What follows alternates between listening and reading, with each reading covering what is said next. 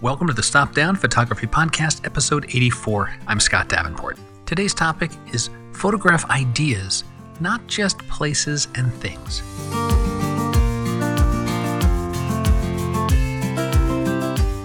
Hi, welcome. Thanks for joining me. I'm glad to be back with you for another chat about photography, this shared passion of ours.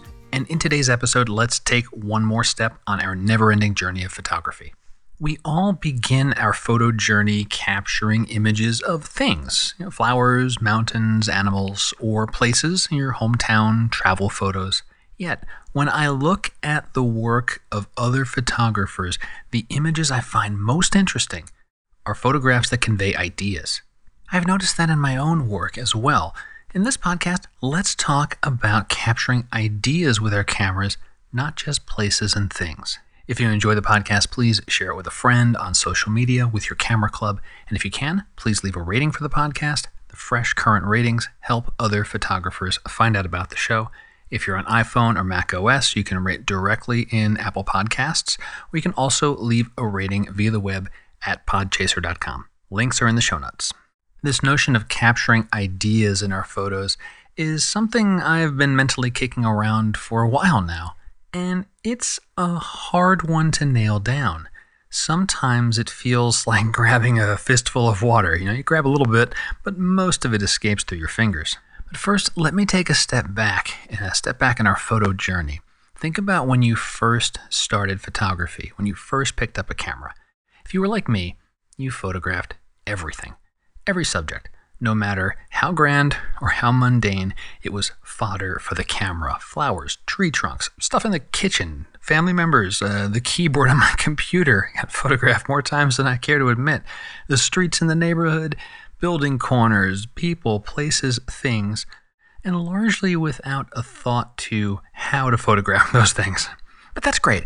We all start somewhere. And part of that is the self-discovery of photography, finding out what it is you want to photograph, the subjects you enjoy working with. Then you reach a point where you settle down. Your shutter finger becomes more selective. You're thinking about composition, angle, lighting, all the things that go into making a compelling photograph.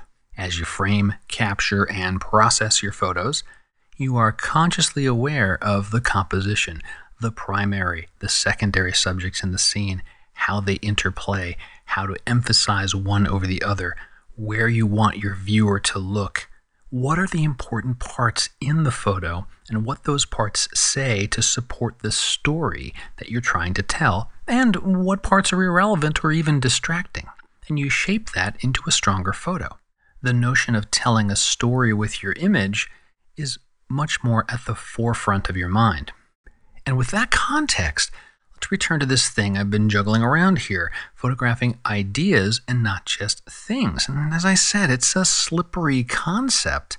Thinking of photos that stand out for me from outings over the last several months, I've noticed they all convey some kind of idea. Yes, of course, there is a person, a place, or a thing in the photo. There's some noun that is a subject in the photo. But also, there's something more. Something that taps into human nature or at least contemporary zeitgeist. And I know that sounds a little haughty, but let me give some for instances here.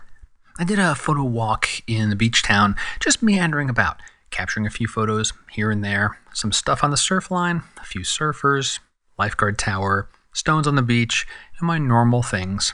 I happened to cross a Volkswagen van. It had one of those little bobble figures on the dashboard, a hula dancer, grass skirt, lei around the neck, flower in the hair, the whole thing. And I framed up that photo looking through the windshield, focus on this doll on the dashboard, very shallow depth of field. But the photo as a whole, it was still clear. There's a travel van there.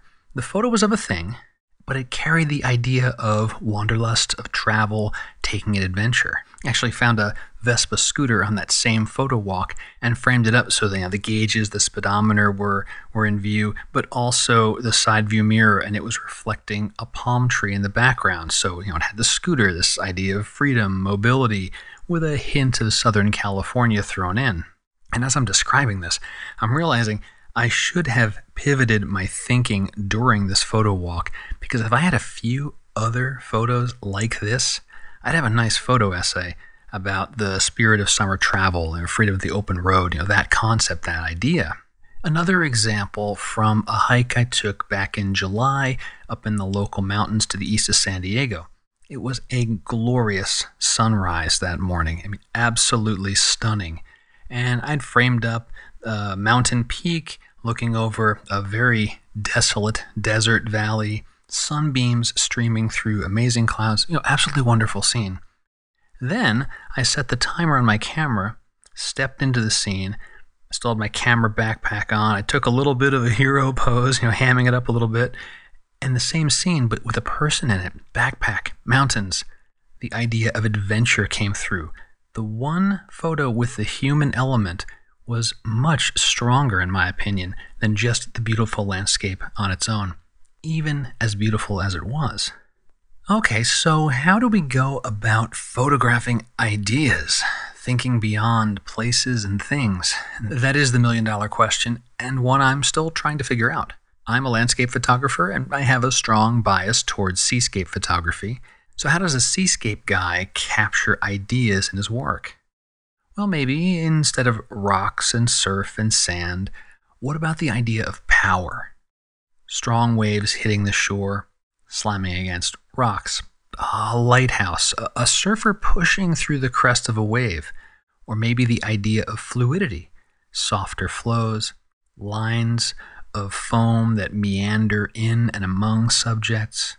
Or solitude, the lone rock in the ocean, a bird perched up on what would otherwise be a very precarious place for those of us that can't fly, out there alone among the sea, or ...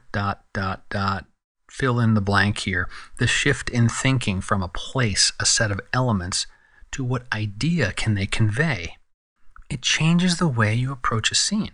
Maybe you're a travel photographer, so instead of just capturing the iconic buildings and the cafes or the streets, what about the idea of culture or fashion? What is different yet also familiar? There's also adventure, of course, adventure or discovery. Maybe you like taking photos of architecture. What do those buildings represent? What do they stand for? Do they have a historical significance? And how can that be best captured?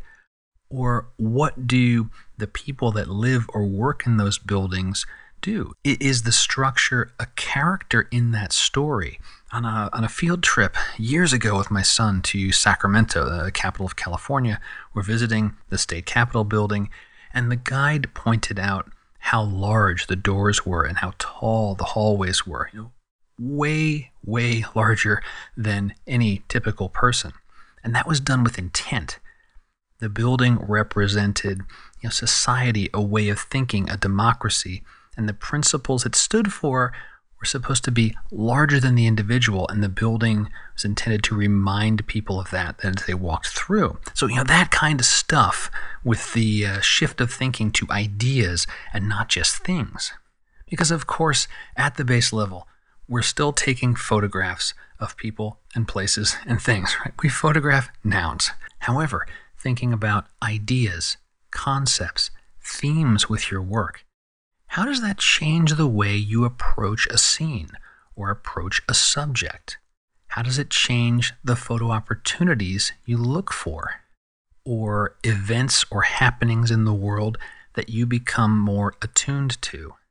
What do you start paying attention to more?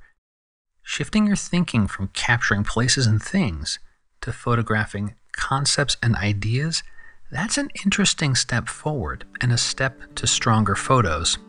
And it's a step that I'm still figuring out how to take.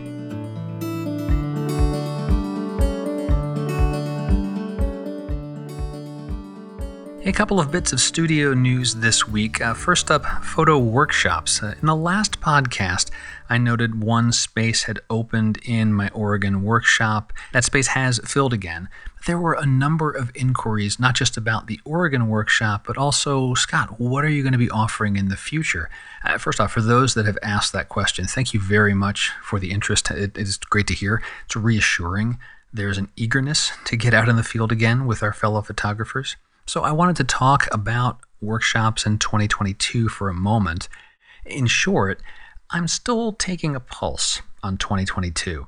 I thought heading into October of 2021, we would largely be past the pandemic, at least in terms of clearer guidelines, more certainty with travel, but that's not quite the case yet. So while I do have some ideas for workshops in 2022, I've not really fully mapped them out. I want to keep watching the news like we all do, and perhaps in a couple of months there'll be some more clarity, and I will have completed this year's Oregon workshop and have that knowledge and learning to carry forward into the 2022 workshops. And speaking of knowledge and learning, I've had many questions about an update to my On1 book, On1 Photo Raw Essentials. This is a book that covers On1 Photo Raw from top to bottom, and over the years I've refreshed it as On1 releases their annual software updates. So folks are asking, hey Scott, 2022 Photo Raw is out, are you updating the book? The answer is not just yet.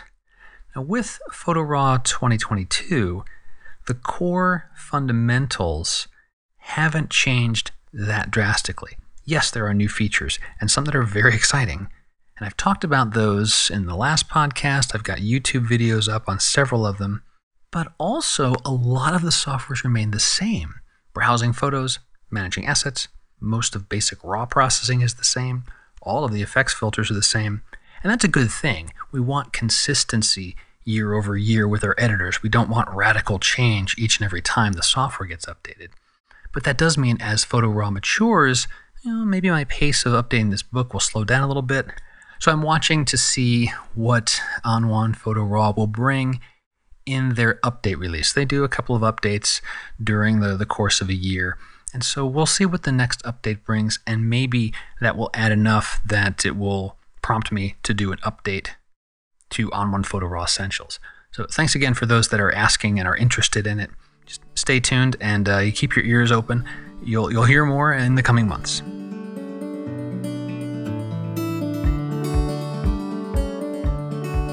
Before I sign off this week, thanks to everyone that has supported the podcast through comments, reviews, shares. These are just a few of the many different zero-cost ways you can support this podcast. There's a link in the show notes, support the show button on every page of Stop Down Podcast, where you can see all the different ways that you can support this show. Some of them are zero cost.